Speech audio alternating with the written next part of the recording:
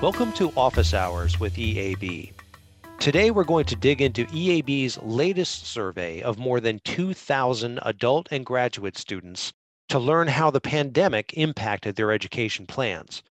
Our experts will also share what we've learned about the preferences and motivations that are driving decisions that today's students take on where, when, and whether they apply. Thank you for listening and enjoy.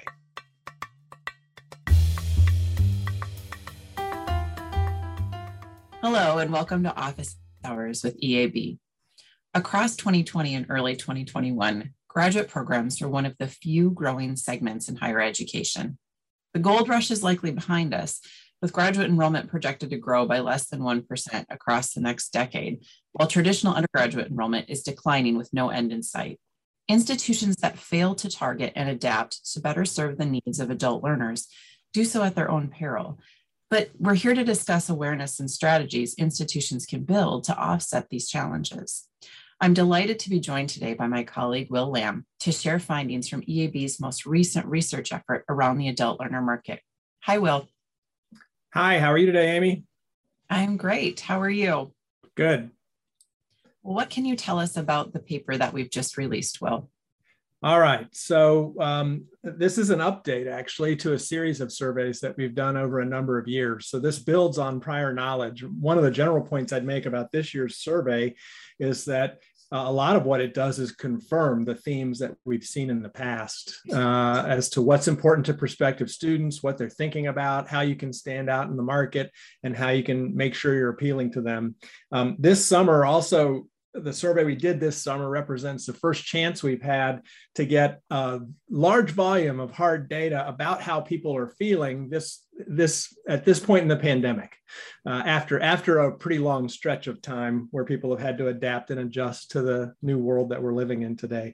So this summer in June, we collected data from 2,234 participants looking for all different kinds of programs in different age groups, working full-time, working part-time, looking for different modalities and different disciplines. And we also included in this group of students a number of international students, a good number of international students who are considering programs in the US. And so what we're going to pull out for everybody today are some of the things that we've noticed are the most interesting findings from this survey, and may talk a little bit about some of the themes from the prior surveys, but especially wanted to update everybody, especially in light of the pandemic. Now, one of the themes that came out that we've talked about a lot, Amy, is this issue of differential impact on people for the pandemic, that not everyone's being hit the same way. Could you tell us a little bit about what you see in the results with regard to that? Yeah, so at a high level, I think, some of the key points may not necessarily surprise our listeners because they themselves experience them in all different segments of their lives throughout the pandemic, right? So what we learned was that the impacts were mixed. So some were positive, some were negative, right? So for some who accelerated their graduate school search, working from home saved commuting time, and they felt much more comfortable pursuing an opportunity to increase their education and had the flexibility to do that, particularly using online means. But for others, and again, I don't think this will surprise folks, but it definitely was a key point in our findings, increased demands at home with care, particularly with kids enrolled in virtual learning or not having childcare. And then, of course, just the health and both physical and mental impacts of the pandemic significantly decreased the amount of time that folks could consider really pragmatically approaching an education, and for that reason, really stalled out. So again, I think that those things are factors we've all grappled with, both the acceleration and the deceleration as we've moved through the pandemic in different areas of our lives. But those two findings at a high level really drove subsequent findings. I think when it comes to looking at our findings from an equity perspective, some key takeaways that we really wanted to highlight for our listeners today are ones that for me certainly gave me pause and are important for us to think about institutionally as we're shaping our strategies and seeking not only to enroll students, but creating institutional resources and strategies to serve them. So For instance, one of the key questions that we asked student respondents was, has the COVID-19 pandemic affected your educational plans negatively? And what we found was quite striking. So more than half of Asian students we surveyed said their enrollment plans were impacted by the pandemic. More than half, 52.4%. A couple of the students we surveyed shared that the rise in anti-Asian hate crimes during the pandemic discouraged them from pursuing graduate education right now as well. We also found that 45% of African American, and Black students and 30% of Hispanic Latinx students said their educational plans, their enrollment plans, were affected by the pandemic negatively. Now that compares to only a quarter of their white peers saying the same. So what we find is that the equity gaps that existed and we were all striving to counteract during and before the pandemic are now only exacerbated by some of these themes we talked about at the outset. In addition, I know that Will mentioned that the survey does include international students. I'd be remiss if I didn't take a moment to just talk very quickly about them. And I don't think this will surprise folks. And Will, I would love for your thoughts on this as well, just from an overall market scan. But what we learned from our findings in this particular survey is that 60% of international students said the pandemic changed their plans, compared to 28% of their domestic counterparts. And as comes as no surprise, given what we know about how difficult it was simply just to move around during the pandemic, these international students cited things like travel restrictions, difficulty obtaining a visa, et cetera, as reasons they couldn't pursue graduate education in the States. Though, of course, too, there's a number of different reports that we all saw prior to the pandemic that discussed international students' reticence to come to the U.S. out of fear for their own safety and some of those unfortunate, similar, either perceived or real hate threats that we noted earlier when we were talking about domestic Asian students. In addition to that, students, of course, who said that the pandemic negatively impacted their plans, noted things like financial situations changing, mental and physical health, and familial circumstances changing as well. So we know that the international student population here in the US was already on a decline prior to the pandemic, but certainly factors that we might have expected exacerbated that exponentially during the last 18 months or so. Will, would you add anything about this group in particular? My takeaway from the survey is that there's more signs in this survey that the downward trend in international student interest in U.S. programs, or the downward trend in their ability to attend U.S. programs, is still in place, and it's likely to take a long time to turn around. I don't expect that to improve. Another really interesting finding related to diversity that stood out to us this year is we saw a statistically significantly larger number of people saying they really were looking at the class's diversity, the student body diversity of an institution, as a defining characteristic of how they were going to pick a school. So in prior years, we had a pretty stable result around a 3.0 out of 5 in terms of student body diversity as an important factor in picking my school. And this year it was 3.24. That means about 400 people out of the 2,000 ranked it a whole point higher in importance than they would have just 18 months ago when we last did the survey. So that could be a temporary uptick and a greater awareness resulting from the social conversation that's occurring right now in the country. But it'll be interesting to see if that cements as being something we need to talk more about and emphasize when we're promoting programs for folks. And I think that as we move our conversation to thinking about strategies that might align with some of these concerns, a few of them that we think a lot about as we're working with our partners range from thinking about an evaluation of, on the front end of the process, as you're welcoming and recruiting students, how you might evaluate and potentially modify your admission procedures and policies to better attract students and help them feel as if you're removing barriers to their enrollment. And at the same time, serve those students once they're enrolled. We'll talk about those strategies more in just a moment. But before we get too far down that road, what I'd like to also have us highlight is what we learned in the survey about students' price sensitivity and how important pricing is to the students that we heard from this year in particular. Will, would you mind sharing that with the group? Yeah, it may not be surprising to people that in bad times economically or uncertain times economically, that people got more price sensitive than we'd seen in prior surveys. 47.7% of respondents who decided not to go to school said that price was a driving factor in that decision. And 48% of African American, and Black students surveyed said the high cost of attendance was their main obstacle to enrolling in a program. Those are both higher numbers to a statistically significant degree than we saw in prior versions of the survey. So price sensitivity is up. And I feel like price sensitivity, in prior recessions where things seem to be following a pattern people might be used to, you might see price sensitivity, but you might see people taking the plunge, borrowing, making the financial commitment to go back to school because they feel we're on a trajectory to get out of the situation that we're in right now. And I think one of the interesting things about this phenomenon is a lot of these survey results point to people not sure what to do and not seeing clearly where the light is at the end of the tunnel yet.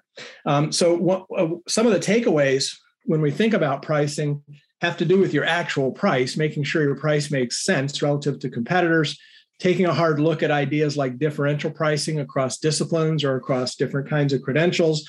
The actual price is something important to be considering. For instance, is this year for a price increase or not? And how big of an increase is a reasonable increase to shoot for? But there's also just the issue of how you're talking about price. And we've seen this for a long time, anecdotally and in survey data, that one of the most important things you can do is emphasize on your website, in your campaign materials, and as your counselors are talking to folks, to emphasize return on education, to make as persuasive a case as you can that this is going to be worth the price, whatever the price may be. And I think we see a lot of cases where schools don't do as good a job as they could talking about return on education. And a lot of schools, I'd say, in my experience, probably at least 90% of the schools I work with make it really hard to find out what the total cost is going to be. They make you do your own math. They make you go to the treasurer's office or the bursar's office. And there's asterisks and clauses and special things about the price that someone has to figure out. And a lot of prospective students end up queasy about what this is really going to cost.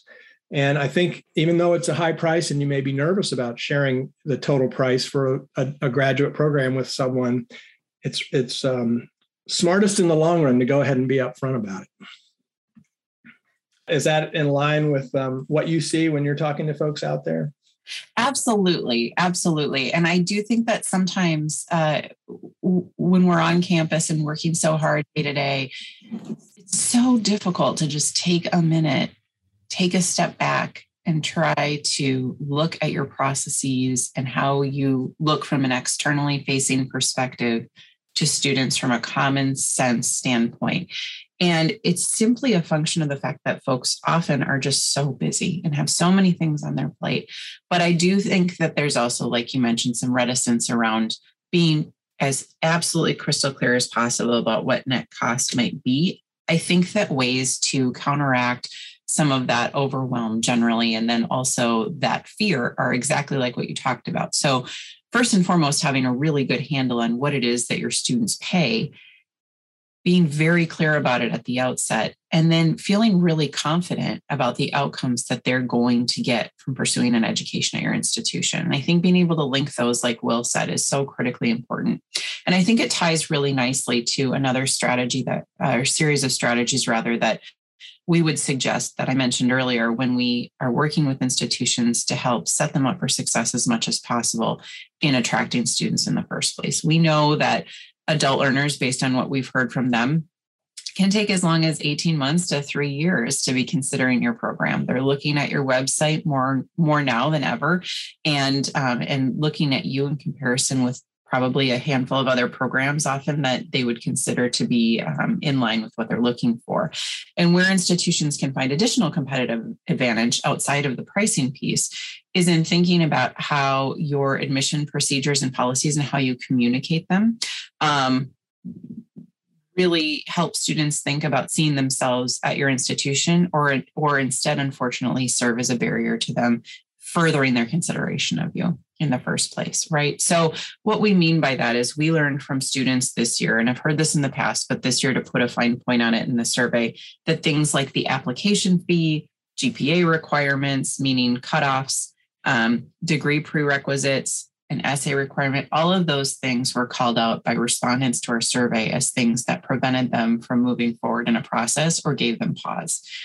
So I want to say the application fee has always kind of driven me crazy, because you're turning people off for $70 when they're looking at something that's going to cost tens of thousands of dollars. That's right. Now, it may seem nuts for 25% of our respondents to tell us year in and year out, I didn't apply to a place because they had an app fee, when they're making a huge investment. And you would think $70 wouldn't weigh very heavily against that huge investment, but we see again and again that it does. I would say, the GPA requirement's the other one that really gets in my craw. I think it's fine to have a GPA requirement when you're considering files and you're deciding who to admit. I think it's a mistake to put the GPA minimum or the GPA requirement on your webpage, because people you might waive the GPA requirement for are going to self-disqualify, and your pool is going to shrink as a result. That's right. Yep. And I would say to counteract the two sets of concerns that might arise very naturally from removing those two things are, in my experience, and Will, I'd love your thoughts here too, some of the following. So for example, if you feel like you can't remove an application fee requirement because your institution is dependent on that revenue, for example, if you're a large institution where the unit that's managing your applications relies on those fees to run their unit, I think there are ways in which you can meet in the middle and say, we can set up criteria where we would waive an application fee. And we very clearly not only post that on our website, but we use it as a marketing tool. So we use it as a way to reach out to students to say, we'll waive your application fee, and you can decide who those students are that you want to attract. But I think given what we shared at the outset about equity gaps, at this particular moment in time, it's a really important consideration. The other thing, having the fee so I could waive it is one of the only things I like about having a fee. Using it as an urgency lever, I like as a strategy, and I see that as a perfectly reasonable thing to do. But I think you either have to be aggressive about being ready to waive it, or you have to just drop the idea. I mean, the founder of Royal and Company, Bill Royal, used to call the app fee a dream killer, because you're putting a hurdle in front of somebody, and the only people who are stopped by that hurdle are the people most in need of the education that you're providing. So that's right. I think that's important. You know, when we're thinking about pricing, another piece of return on education that came out of the survey I'd like to hear your thoughts on, Amy, was the issue of student services and what looks like an increased importance of student services to this year's respondents. Yeah, it's a good question. I think that as may not come to the surprise of any of our listeners, historically, students, of course, have said, in terms of what's important for them when they're making an enrollment decision, that the length of the program or the time required to complete their degree was one of the most, if not the most important thing, right? Particularly for adult students, that's not a surprise given everything else that they're considering or managing through. What was interesting this year is that, like Will alluded to, online support services actually trumped that by just a small fractional margin. But I think it's an important one, because what we're hearing from students is not only that they're looking to complete their degree as quickly as possible and do it in a way that's flexible for them, but what they need, and they're saying explicitly, they're telling institutions they need, is that support to get to the finish line. And so as an institution, as you're thinking about bringing these students in the door, equal attention really needs to be paid to how you're helping students move through the process on the front end and all the way through to graduation. And I think that historically we've done, or increasingly we've done, a good job of doing this with the traditional undergraduate student success space, right? So we have advisors, we have wraparound services. In some cases, we have, excellent career prep services, and some graduate and professional programs do. But it's not just a matter of those services anymore. It's really thinking about tailoring the services and access to services, quite frankly, that you can provide for students who are sitting in an online space at this moment in time, and thinking about how those resources need to be different in kind to support students who are moving through the online process. So it's not just a matter of replicating resources that might exist or have existed for boots on the ground students, but rather thinking about how the online experience is different for students, particularly moving through the pandemic, and how best to serve them at this moment in time as they move through the program. Will, I wanted to chime in. Yeah, we've seen an increased interest in school based on what we see in the campaigns we run for folks. We see an increased interest in school, but we see a decreased willingness to pull the trigger and enroll. And I think that the uncertainty we're living through points to why that's happening. And people are hanging up; they can't quite make the commitment because things keep looking like they're getting better and then not getting better. And that's got people in a bit of a tizzy. And I just think that your support services, you may already have outstanding support services, but I'm certain you're not talking about them enough when you market your program and talk to prospects about your program. That's a lesson we probably always could have benefited from, but it's more important now than ever. People just spent 18 months figuring out how to stay in their house or not travel for business, yet make everything else in their life work. And they've gotten used to companies adapting to their needs and finding new ways to serve them so they can make things work. And I think if you want to get people off the dime and have them more willing to enroll, a good way to inspire that would be to do everything Amy's talking about, to not just have better support services, but really talk about the ways in which we're going to help you and what it'll mean when you become a part of our community. I think that's actually a great segue, Will, to talking a little bit about what else we learned from students about online learning generally in the survey. I'm wondering if you might reflect on that a bit. Yeah, so we had already seen, and it was no news to anyone, before the pandemic, a shift toward online graduate enrollments. That exclusively online programs were growing at nearly 7% a year for the period 2014 to 2019, and face-to-face enrollments are contracting. So the market, while it was going up slightly, all the growth was really accounted for in terms of growth in exclusively online enrollments. And historically, we had a pretty robust finding that about 25% of prospects were actively looking for online only. And about 25% of prospects were avoiding online at all costs. And about 50% in the middle were open to doing online or not. It was the modality wasn't their most important criterion for picking a program. They were willing to consider online, but they weren't actively looking for it. And one of the things we found in this survey is, first of all, about 60% of respondents told us that online learning during remote learning in the pandemic was a positive experience. That's potentially more positive than a lot of us would have thought as in terms of a reaction to what was happening.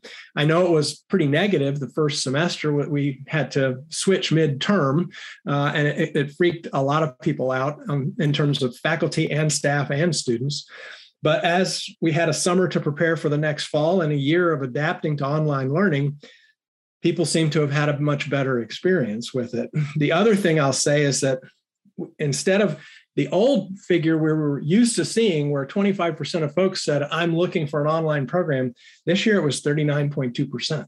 So we had a big increase in how many people said, I'm actively looking for an online program. Now, we still had a lot of survey respondents who said, I thought I hated online learning, and now I'm sure I do. And so that 25% who were not going to go online, they probably have good reasons it's not for them, and they probably haven't changed their mind. But the people in that middle who might have been open to going either way, it looks like more and more of them are skewing online. And I think there's a really good chance that's going to end up shifting or accelerating the shift toward online learning that we've been seeing. Along with this, the survey really makes it clear how important the website is to prospects. So we saw 90% of students telling us that a good website makes them feel better about your school, and 85% of them saying a bad website makes them think worse of your school. And the majority of students are saying the website's the most important thing, or one of the top two most important things as they're making a decision. Yeah, and I would just add on to that, Will, so our listeners here not only another finding we found, but how it relates to what Will's talking about. Many of us know that during the pandemic, it was, among many other things, difficult for students to take standardized tests. For some time, those test programs, like everything else in our lives, was shut down at a time when test taking was already on a decline.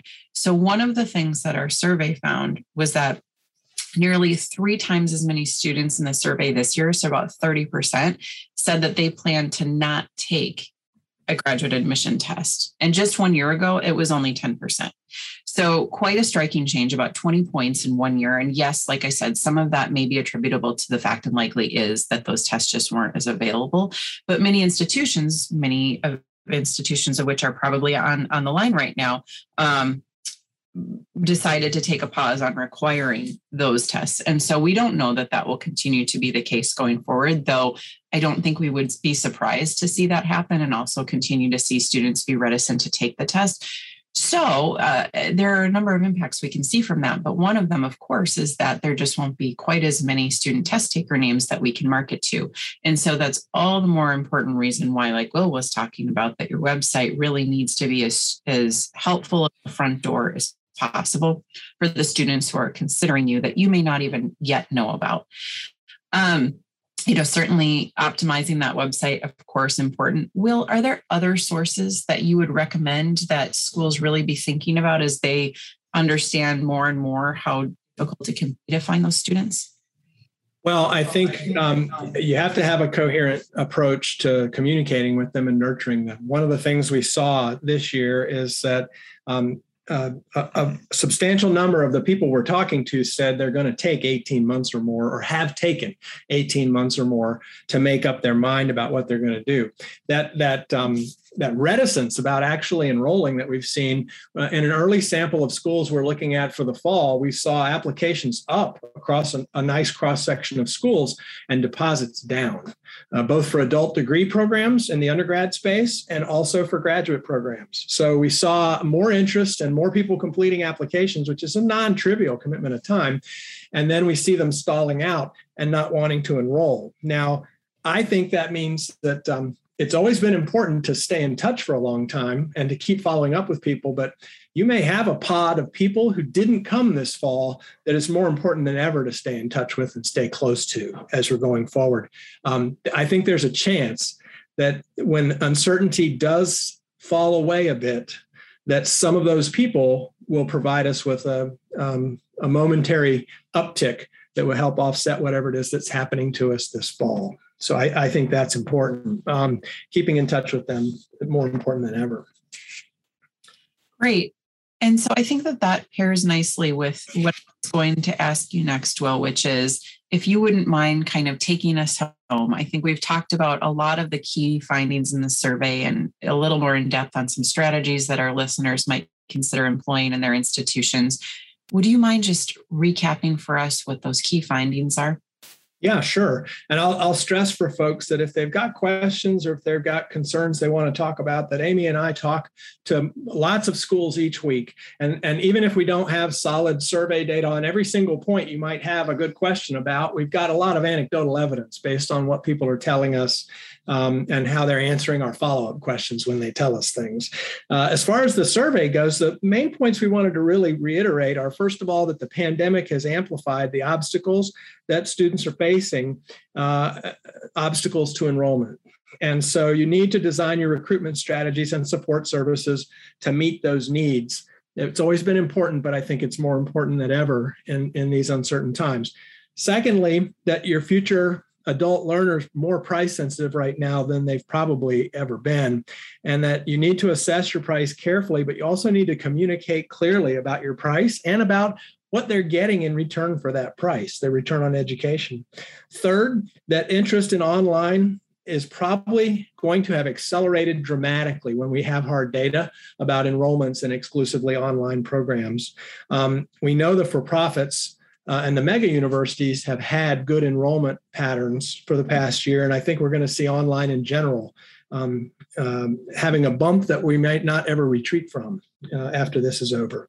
And then fourth, that it's harder than ever to find and get that adult learner you found to commit to the graduate program or the adult degree completion program that they're interested in. So you've got to make sure you've got a good audience generation strategy, that you find creative ways to find new pods of students that you can tap into. You've got to nurture them more than ever. And you've got to look at different channels and different outlets for continuing the conversation and continuing to find new people to refill that pipeline. These are challenging times in many ways, and I think they'll be particularly challenging when it comes to getting people to sign on the dotted line. So those are our key takeaways. Hopefully you found those helpful. I'll just throw out my thanks for your time, and don't hesitate to contact us if you do have further questions. Amy? Yeah, thanks. Well, I'm so glad we could spend this time together. I think like those listening probably realize there are a lot of actionable insights in the paper. And I would just encourage anybody who's interested, like Will said, to feel free to reach out to us, to download the paper, which is online on eab.com, and it's titled Understanding Your Future Adult Learner. So you can find it there. And again, just feel free to be in touch if there's anything we can do to help have this conversation with you and your campus. So we appreciate your time, and we really look forward to having you again on office hours.